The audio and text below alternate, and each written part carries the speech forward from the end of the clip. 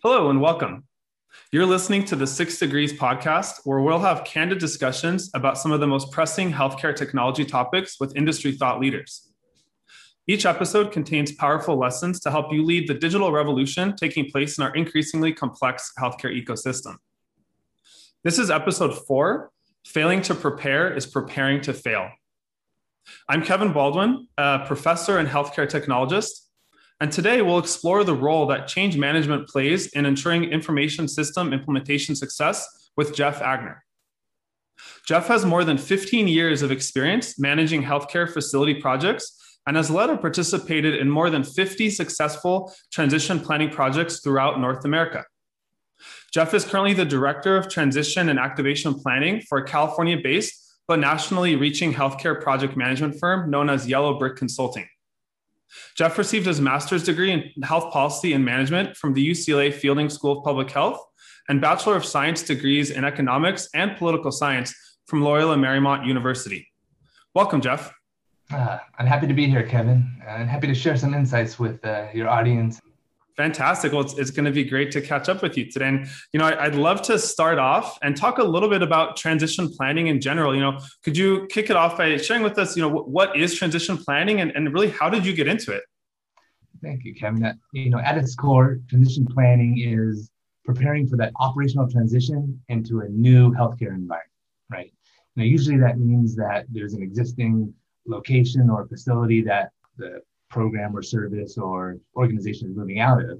But there are cases where there's a brand new facility, a greenfield project, as they say, an ambulatory surgery center kind of out in a location that didn't have that, available to its population, or in some cases just a brand new medical center to serve a growing, new town. And so, really it's preparing the folks to either work in that new environment that, are kind of new to a particular client base or region, or as simple as moving into a new space with new equipment and new technology. You can imagine that's just those differences would need to be prepared for.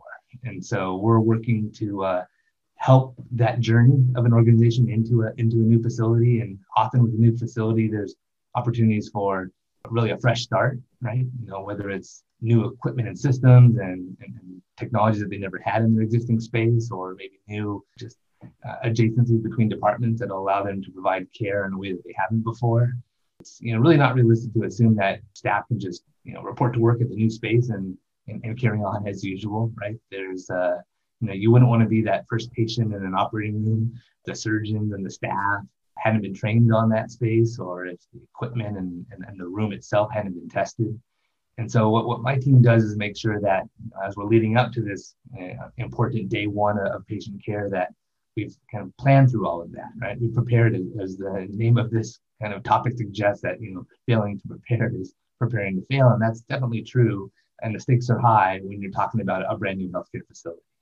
And so often this new facility is an opportunity for, trying out new technologies and new equipment. And so we want to make sure that, all of the fundamental needs of the staff and the organization are met so that we can add those new bells and whistles on and be successful day one. Great. Well, thanks for sharing that. And as you mentioned, one of the myriad of changes that organizations who are going through this type of transition planning must consider is their information technology. And literally everything from hardware to software is usually uprooted and then replanted in a new location oftentimes. So can you talk a little bit about IT change management on your transition planning projects? Yeah. And, I think IT itself is somewhat new in the healthcare world. We're in this transition industry-wide from kind of a high touch to more of a high tech, or maybe a good hybrid of both. But, as I mentioned before, a brand new facility provides that clean slate to kind of advance kind of clinical practices and the adoption and integration of information technology into that point of care. And so things that might not have been possible in a previous facility. You can imagine that a 50-year-old facility has, an electrical system, for example, that probably isn't the best for some of the very high-tech and sensitive devices that go in the hospital. So then you can only imagine how for the communication infrastructure, right? Maybe there's phone lines is the extent of what they've got, or all of the TVs are given their signal through a cat Cat3 or Cat4 cable that only provides cable or closed circuit television. And so a new facility is going to have an infrastructure that's built to support communication and right. the functionality of equipment and systems and IT devices. And so as an IT project manager, you're looking at not just transitioning over and making sure that you're building out the rooms to work with your current system, but you're thinking, well, what can this new building do? How can we use wireless devices a little bit more actively? How can we be able to track assets, with some of the kind of wayfinding technologies that are out there? Also, what are some of the trends that other facilities are doing regarding information technology? Yeah. This is an opportunity for us to kind of start day one, or maybe not with all those bells and whistles, but with some future proofing there to be able to keep up with what's expected from our patients. And so, and again, I think this is where, an IT project manager they're building out their project plan as they normally would, but they're also looking at what this new environment will allow them to do that maybe wasn't possible before. And so an IT project manager has to kind of look ahead and see, what is this new building future-proofing for, and how do we make sure that we're not just trying to take the same existing process, uprooted and replanted in a new space, but that we're allowing the resources and the input from the vendors and other early adopters of this technology to kind of blaze that trail for us. So the role isn't easy on IT. It's not easy on anyone in the transition, but I think IT, unfortunately, carries a heavier burden just given the amount of change and how technologically complicated some of that is.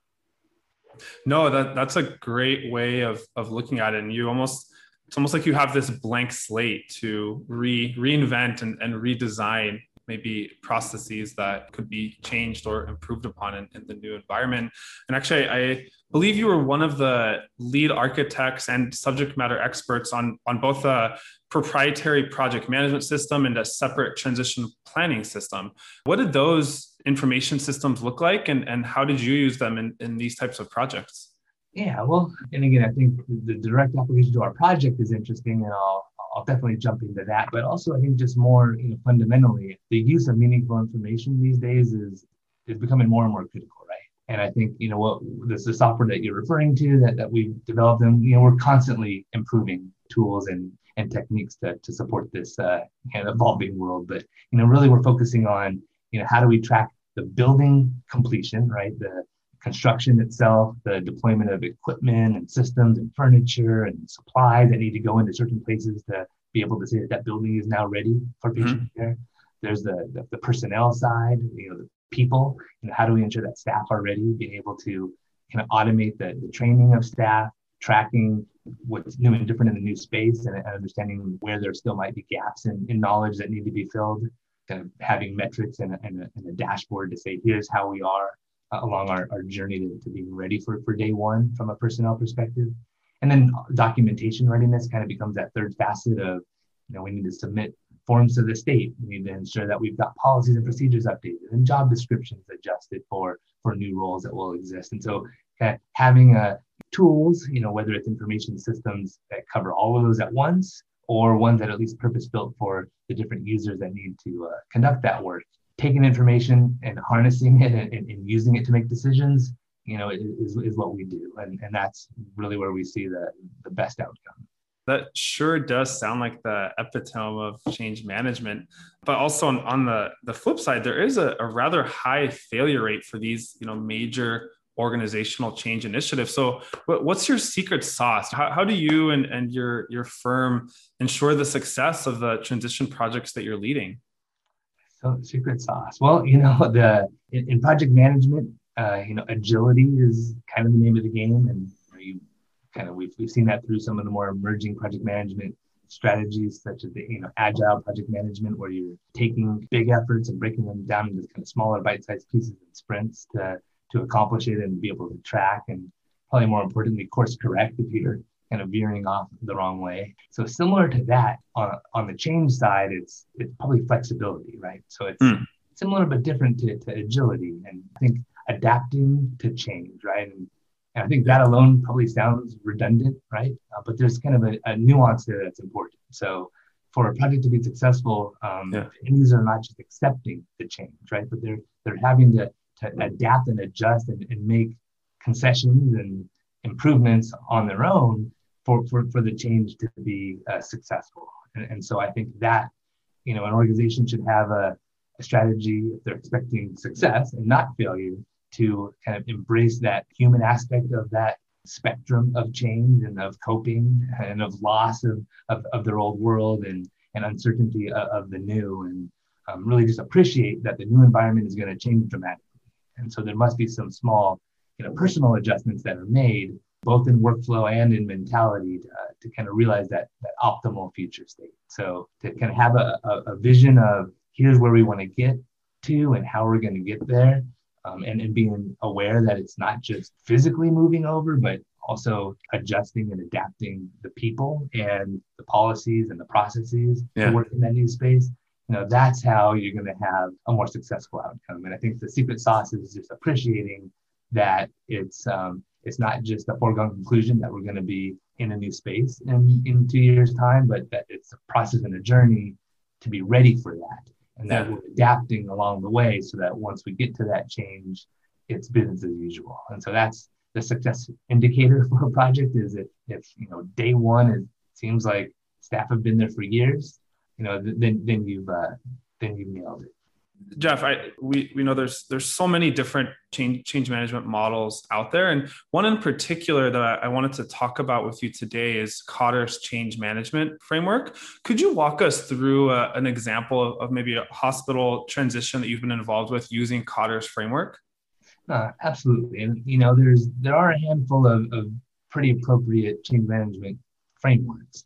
I think Kotter's is particularly accessible to those who are not in the project management world, because it prescribes kind of a stepwise progression through this journey of change. And maybe we'll just kind of use that word to take us through. But it's also effective because it's not just looking at the organization level, but it's also at the personal level. And as I just mentioned, being appreciative and responsive to that dynamic as well is what results in the best outcome. And so, with Kotter's framework, you're really starting with a need, right? There's some urgency that's created. With the new healthcare facility, we got patients in the hallways. Half of our rooms are out of commission every other day because of the facility just can't keep up with our patients, or just it's old and it needs to be replaced or refurbished. And so you kind of start with that need, and then there's an urgency that's created out of that need to say, what do we need to do to kind of improve this situation? And so, often that spurs a design phase, and there's, work to kind of look at, well, where could we build? What could we build? How much it will cost, et cetera. But you've at least had that first spark, right? That's that, initial point.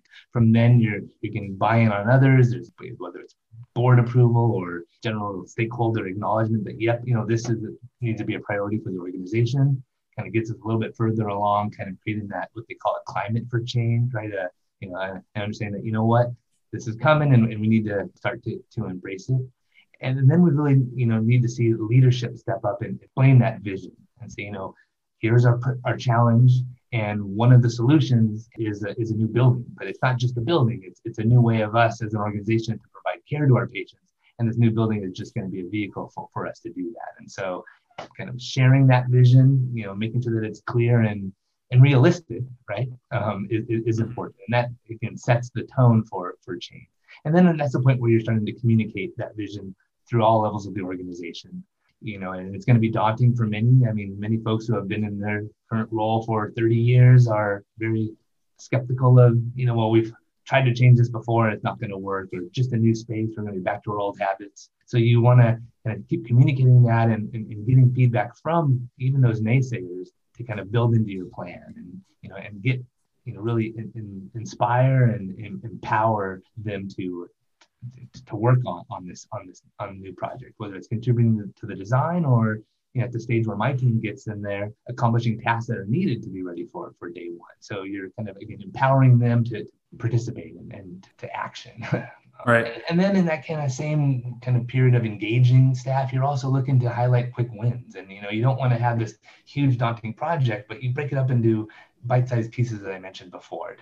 We want to establish some committees, or, and make sure that we get at least the design philosophy of, this is going to be the new entrance of our medical center. and get those quick wins, which, you know, starts to build momentum. And now people feel, okay, you know what, we are tracking along this, we're accomplishing things, and, you know, our goal might still be a ways away, but, you know, we're chipping away at that. And so I think, you know, that quick win psychologically, it allows people to keep moving forward, but it shows that the organization is capable and committed to this new initiative. And then I think at that point now you've got, you know, the culture behind it, you've got people engaged, and now it's just making it happen, right? Getting that new facility or getting that new module ready from the vendor to roll out and launch. You know, getting those super user groups together to provide feedback and kind of point out, you know, roadblocks and rocks in the road. And so we're building on that change at that point. Mm-hmm. We're starting to implement it. Maybe we're moving patients in, but we haven't opened some of the imaging services yet, or some of the surgical suites, because we're still trying to make sure that we've got all of our ducks in a row. And then we moved in, and now we're ready to take care of patients in that new space. You know, there's things that we're tweaking that we thought were going to work, but we at least now kind of are all in it together. Staff feels like they have buy-in, and they're owners of their new domain.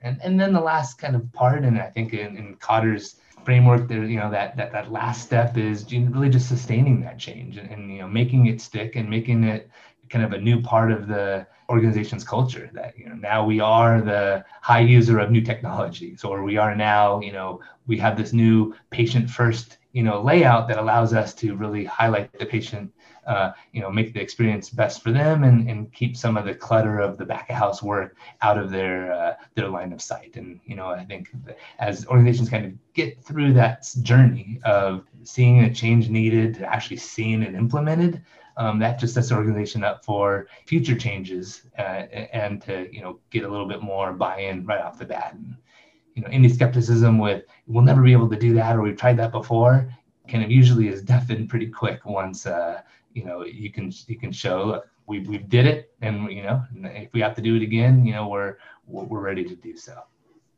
Yeah, wow. So it definitely sounds like a journey, and you really have to bring people along for the entire duration of that experience that the organization is going through. And makes me think people really are arguably the most important piece of this whole change management puzzle. In your role in particular, I know you've worked hand in hand with senior executives at leading health systems across the country. What advice do you typically give them in regards to managing these large change management efforts at their organizations? Yeah, well, and, you know, I think the most successful organizations, you know, have leaders that kind of can appreciate that, you know, this is going to be new, different, and challenging, right? You know, they might be experts at attracting physicians, or, you know, ensuring that their staff always have the supplies they need to provide care, and that the nurses are well-oiled machines and you know, supporting the mission well. But, you know, a new facility is just not part of their core competency. And so I think, you know, and that's where they look to teams such as mine to come in and provide some of that insight and guidance. But also, I think it's where they kind of take a step back and say, you know, we're the experts at providing care, but not at opening a new facility. So what can we do to better set ourselves up for success? And things like engaging frontline staff, fostering communication, collaboration across service lines. I mean, we'd go into facilities where nursing staff and the facilities team may have never crossed paths before. You know, they just both kind of know each one is doing their thing. And so leadership that's able to kind of recognize where different folks are at and kind of meet them where they're at. I know that's a little bit cliche, but I think being able to say, you know, we know that some of this is clear to you and it's very foreign to those over here. And maybe vice versa when it comes to how we're going to use technology. Having a leadership team that appreciates that fosters that communication, and that kind of goes through that discovery phase and listens to the concerns of their staff and responds accordingly, really results in a better outcome. And I'd say maybe the most important piece, if you were to say, you know, that since people are so important, it's making timely decisions and sticking behind it. So, you know, if leadership is hush-hush about certain things or the impact it might have, you know, staff kind of get that sense, and then they're less willing to be involved or to put their neck out with some ideas that probably could be the solution that the leadership team was trying to find to solve one of their problems. And so, again, I think, you know, since change affects the people most, engaging the people and understanding, what it takes for them to get to a level of comfort will also do the organization well as far as being ready to transition into a new space. Great, thank you. And keeping people in mind, how have you had to adapt your change management approaches in this evolving context of the COVID pandemic that we've all found ourselves in over the last year or so? Again, I think just like the theme of all of this, which is change and adapting, applies to us as well. We're change practitioners, and it's always easier to kind of point and advise than it is to kind of look at how you're kind of managing yourself and your own team. But I think we've done a good job at adapting. I think, we're knowledge workers, I guess, right? So we can't just turn up the speed on an assembly line and get things done faster, or kind of stack things up and say, well, we'll get to that and release those products at a later date. We've got an ongoing need to prepare teams. That involves the need, as you said, since it's so people oriented, to pull them away from the bedside, pull a leader out of their rounds or off of some kind of key kind of manager or director post. And so we want to make sure that we're using their time appropriately. And so what we've done is looked at how do we maximize the value of that contact time. In the past, it was, we're getting everyone into a conference room. And now a lot of that is done through Zoom sessions, which I think does allow for just inherently more flexibility, right? People can, don't have to be in two buildings at, within a minute of each other as those meetings kind of, often we're pulling them for just part of their day and then running from meeting to meeting. So we found economies in that, and being able to adapt our team's availability and, odd hours of the morning to handle other time zones and the needs of clients in other states. And then, really, I think with the backdrop being this pandemic, and kind of everyone, not just in their professional life, enduring change, but changes to their households, to, family member health and, children in school and traffic patterns, all those things, kind of in mind, is, really looking at that some change you can plan for. And that's really what we're talking about today, is that what we call kind of proactive change, where we're taking steps to get to a future state. But the reality is a lot of change requires us to be more reactive, right? How do we respond to, our world being turned upside down in an instant? And I think it's techniques that we use to keep going in our day-to-day world also do apply to, big projects. And so what we've tried to do is look at how do we adapt and add flexibility in our program to understand that timelines might stretch, resources might become thinner. But ultimately, if the goal is still the same, how else can we kind of adjust our process to ensure success? Yeah, and it sounds like you definitely took the bull by the horns over the last year. And now I want to shift gears just a little bit, Jeff, and talk about how change management relates to strategic planning. And as you know, organizations have to first devise strategies that support their organizational goals and objectives before they can implement changes like we've talked about. So how do you bring strategic planning into the conversation during what is most often a multi-year transition project?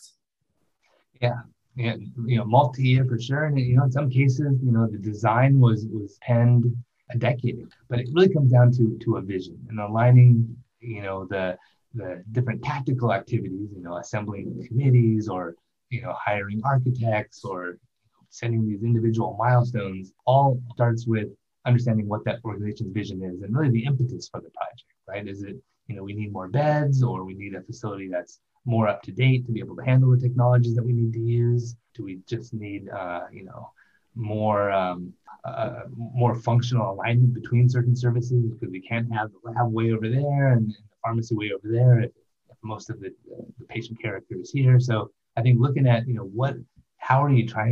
what kind of puzzle are you trying to build? An analogy that I use often is, all these different pieces, you're trying to put together a puzzle that meets the goals of the organization. And so I think a strategy that takes the time at the front end to carefully design and map out what that kind of master plan will be is critical. And, there's techniques that we use, such as backward scheduling, to help with the tactical work of setting milestones and identifying, when certain things should happen as we're shooting to that goal. But, the the strategy really needs to be one of clear foresight and commitment to that. Obviously with any change, as with any project, a change often results in either an impact of dollars or the kind of timeline of your project. And so, having a strategy of kind of committing to a vision, and then you can kind of course correct along the way. But organizations that engage good partners early, a good architect that has experience in a particular area, and you're also adding end goal of the organization is not just a new building, but it's likely going to be a change in culture and adoption of kind of new ways of doing things, and the facility needs to support that. And that's only as good as the vision of leadership early on. You brought up a good point. So in addition to these transition planning projects having oftentimes a very long time horizon, they also have dollars tied to them. They're oftentimes multi-million-dollar expenditures for these organizations. So how does bringing long-term strategic planning into this conversation early and often, I'm assuming, justify the substantial capital expense for the organization? Yeah, well, and I think a lot of projects don't ever get that final green light because of apprehension about exactly what you're saying. I think ultimately if you think about the lifespan of a healthcare facility is expected to exceed at least 50 years, right? You're not building a project to just tilt it up and kind of open your shop for a few years. So this is a long-term commitment to the community and to the organization. So if you're trying to get a return on investment over 50 years, you have to do a good amount of it. I mentioned it before, but really future-proofing, right? And thinking about, what will the way we provide care look like over this next 50 years? And, since it is such a big capital expense, you're likely amortizing your payments over the life of that building. And so, it's a constant part of your company's financial reality. Yeah. As soon as you make that initial commitment to break ground. And so what you want to look at is, trends in healthcare reimbursement, procedures that can be done in an outpatient setting versus in an inpatient area. Just the progression of, non-Western medicine approaches to healthcare, and how could your facility also support that as the tide starts to change? And so then you're looking at somewhere down the horizon, your capital investment is still going to be useful and provide value, even though you might be changing the way that you're providing care. And I think you almost have to expect that you're going to be changing the way you provide care. I think, anyone with an IT background on this podcast is probably chuckling, when I say future-proof with this case, but but you want to look at, what is the most we can put in, even if day one we're not going to have those, bells and whistles going. We at least know that it allows our ability to grow into that. When the time comes. And, I think going back to what you said before about just being nimble, it's the value of that asset, right? And the utility of it is a function of how nimble and adaptable it as a building can be into the future. Because, you really, at least in, many states like California where we live and many others, you're not just knocking walls and changing things around. You're pretty much committed to the structure, and you want that structure to just be as flexible as possible. Yeah, no, and you bring up a good point. You're really investing in an asset that's going to position the organization for tomorrow, for the future. So when you meet with the executives and with your clients, could you share an example or two of a quantifiable metric that you might propose to them or use in a project like this to actually track its progression? Yeah. So all throughout this, we're combining, project management with healthcare, and there's metrics that are at the core of both of those, right? Well, in operations, you might have staff and patient satisfaction scores, right? HCAHPS or Press Ganey surveys to say these are key indicators of how well an organization is supporting their staff or meeting the needs of their patients. In the clinical staff management world, you've got hours per patient day and these very specific metrics of, are we being efficient with our resources and are we meeting what's done? Mm-hmm. You translate that to a project that's in design to say, are we right sizing these units so that we'll be able to be efficient and take advantage of the most type of patients in that space at greatest value to the organization and the best outcome for the patient. So, all those things are very, metric based. Square footage lets you identify how many housekeepers you need to clean an area. And that can be, or how many security guards to secure a particular space. Yeah. So I think having an idea of where you're at baseline today with an organization and where you want to get to, that becomes critical. And that should become part of the plan, right? You want to look at maybe looking at robots to help with some of the supply distribution, or getting equipment and supplies closer to the bedside so that nurses aren't hunting and gathering as much. I mean, all of those will impact your bottom line, and are probably key metrics that you'd want to shoot for that are quantifiable. And so as I mentioned before, I think when day one opens and staff are comfortable, like that's a measure of success. And a well-orchestrated transition, that might also mean that staff are comfortable sooner, which means that you can start ramping up volume a little quicker, or you can add some more ORs onto the block schedule a little bit sooner because staff have adapted quicker. Yeah. Or even you don't have to have as many resources that aren't assigned to a patient there to make sure everyone's comfortable because staff are already well prepared. And so those, how quickly you can get back to your normal staffing is probably an important indicator for a healthcare leader as they're looking at how do we track whether or not we're successful. But I would also venture to say that the quantifiable, metrics are need to be balanced with some of the more qualitative measures, right? What was, the smile on the faces of patients and families as they're in their new space, and the feeling like we've accomplished a very, sensitive and delicate move. I mean, I think those outcomes also have merit and probably should be planned for and tracked just as you would some of these more kind of quantitative things.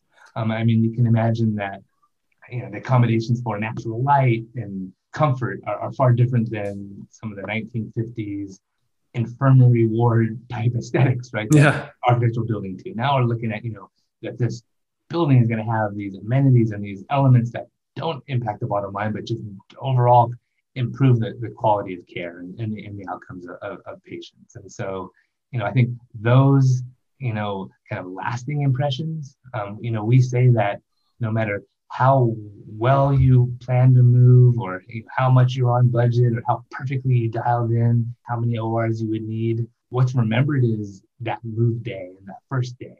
Was it smooth? Were people able to find what they needed and feel like it was, as I mentioned before, kind of business as usual in a new space? And I think if you can still track all of the more nuts and bolts, dollars and resources and expectations on the quantifiable side, with the, what is the kind of ultimate spirit lift that we want this new building to bring, then I think you have a good dashboard of things to shoot for and resources to assign.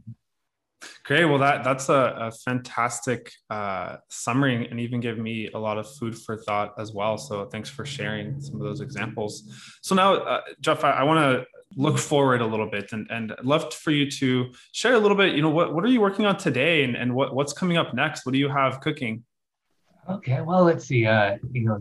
Next week we'll be opening a hospital up in, it's not a hospital, it's a kind of outpatient building, but it's tied to a hospital up in Nome, Alaska, right? So a very kind of rural area in the northwest. But, again, I think that reaffirms the what we mentioned earlier, that, projects of varying complexity, fundamentally, it's still the same journey, right? It's getting, the team and the organization ready to work and provide care in a new location. So, we're excited about that. We've got a couple hospitals in Southern California that we'll be doing some dress rehearsals for, it's kind of stimulating the kind of a patient encounter and really all operations in the building before we actually open for patients. So again, I think even with core IT project management, you have these technical dress rehearsals of doing all those tests to make sure that things are working before you roll them out in use. Similarly, a new building, you want to do that. And so we've got a program that kind of works with our client partners to simulate a day in patient care and make sure that we can identify issues and knock those out. But also I think we're looking more just from our company's vision at providing some more help earlier on in the construction process. So at the point of design, whether you're trying to determine, does it make sense to have this kind of big open concourse for patients, or do we want to, at least leave a little bit more room for, the distribution of supplies and materials, and that kind of constant trade-off is something that we see at the end of the day. But to be able to add some insight early on, is, we expect to be helpful. And we've already started to advise some of our clients who are still in that early drawing board phase, channeling a lot of our lessons learned into that I think will just make things even smoother when you get to the point where you're ready to activate a building. So I think from my team, that's really where we're at. Keeping an eye close on new technologies that are coming out and trying to stay ahead of it. So as clients say, well, we're thinking about incorporating this. What have you seen? We at least are familiar. Can not only share lessons learned from other projects, but can overlay, what we kind of see in our crystal ball based on other attempts at similar endeavors. That's great. And what industry trends are you most excited about? What are you seeing out there in the field? Yeah, well, there's a lot happening, and certainly accelerated in many ways by the current pandemic. I think the push to more kind of remote care and telehealth is something that I think always had a spark, but probably got an extra douse of gasoline in the last 14 months or so. Yeah. But I think it comes down to looking at, the goals of healthcare, population health. We see that now is something that's, it's manifested through a lot more mergers and acquisitions, right? I think the big health systems are, in this kind of covered lives, land grab to get more under their wing and under their kind of care management kind of umbrella. Some of the smaller mom and pop healthcare facilities and community hospitals, it's likely been harder for them to weather some of the storm and this quick switch to kind of remote healthcare provision. So I think we're going to see that trend continuing of what things can we do a little bit more, what type of devices and kind of personal health accountability technologies can be implemented to allow a patient and their caregiver to have that relationship outside of a brick and mortar facility. Right. And we even see that with some of our facilities that they're building telehealth rooms and having that infrastructure just part of the clinician's workflow. So at the point where they are doing a visit with the patient in the living room, that they still are prepared on the hospital side to meet that need. So I think just this progression towards higher tech, necessarily have to sacrifice higher touch, but it does work change. It's a change in the mind of the clinicians, but it's also in the organization and where resources are prioritized. So I think we'll see a lot more going towards health information technology. Sharing of information between organizations is going to become much more important as you don't have kind of a physical region anymore. You have kind of a distributed population, even, across states, right? Where you don't, right now, the Cleveland Clinic, and health tourism being one of their big facets. They're getting people, physically coming in from all over the world. Well, I think, we can start to provide care and reach populations much further outside of our kind of geographic region. And I think that's going to just change the way organizations have to differentiate themselves and start to specialize. And we see that already with outpatient facilities specializing in certain types of procedures to, again, kind of set themselves apart from what's down the street. And I think we'll start to see a lot more just focus on the core competencies of a particular physician group or a healthcare provider to be able to remotely provide their services globally. So that's where healthcare facilities, even looking at creating a new building to support a local population, still have to keep in mind what kind of general industry is trending towards.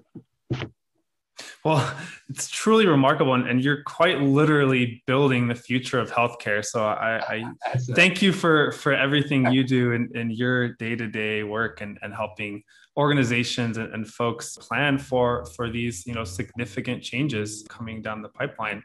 We're just about out of time, but in closing, I did want to ask, what advice do you have for our listeners who are interested in change management and strategic planning, maybe entering the field or growing in the field?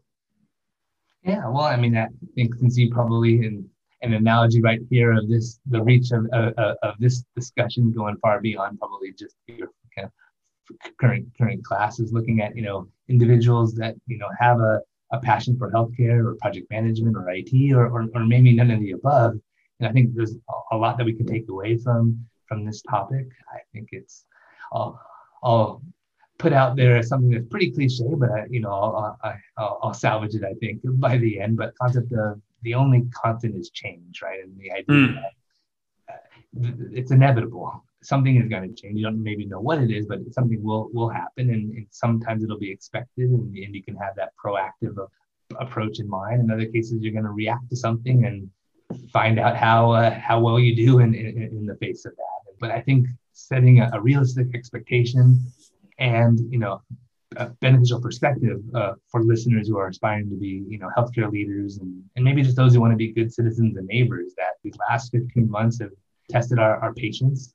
But I think in many ways, and what we've seen, and not just within my team, but also with our clients, is there's been almost a restored faith in humanity, and really I think it demonstrated the strength of kind of our resilience, right? So since we are in public health, and I think both you and I have been on many recent other discussions and seminars talking about how we maybe are on the downslope of this pandemic, and I think looking at that as if we're on the downslope of change, on that way down, which maybe isn't going to be easy, but at least it won't be as trying. What can we do to, knowing that we're going to come out on the other side, right? We might have some more bumps and bruises, but I think each of those bumps and bruises that we survive will make us better for it. What are some of those learnings, those new tools or new coping mechanisms that we've developed within ourselves to be that much better prepared to adapt, not just endure, as we talked before, right? We want to be able to adapt and launch out of the adversity, so that the next change that comes along is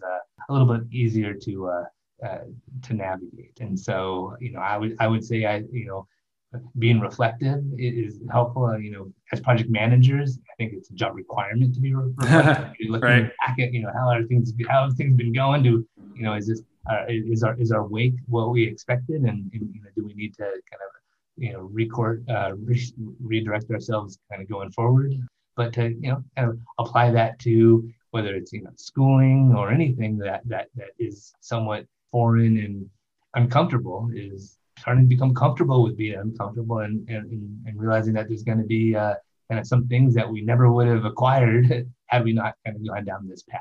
I'm the eternal optimist, and some others might not pull this kind of same rope as me, but when we're looking at, if failing to prepare is tantamount to preparing to fail, then we always should be in a constant state of awareness, looking down the horizon and seeing what we need to prepare for. And I think we have a lot more tools in our toolbox than we give ourselves credit for. And anyone who's got a kid back in school or thinking about, geez, I got to go back to the office, how am I going to do that? That's ironic, right? Because that was the norm, and now it's almost going to be the change. And so again, it changes is constant, and so I think we just need to appreciate that and keep an appreciation for that. So. Well, that is a great note to end on. And I did want to thank you so much for joining us today, and really looking forward to seeing what you accomplish and build next. And thanks to our listeners for tuning into the 6 Degrees podcast. We hope you enjoyed today's episode. That's all for today. See you next time. Bye, everyone.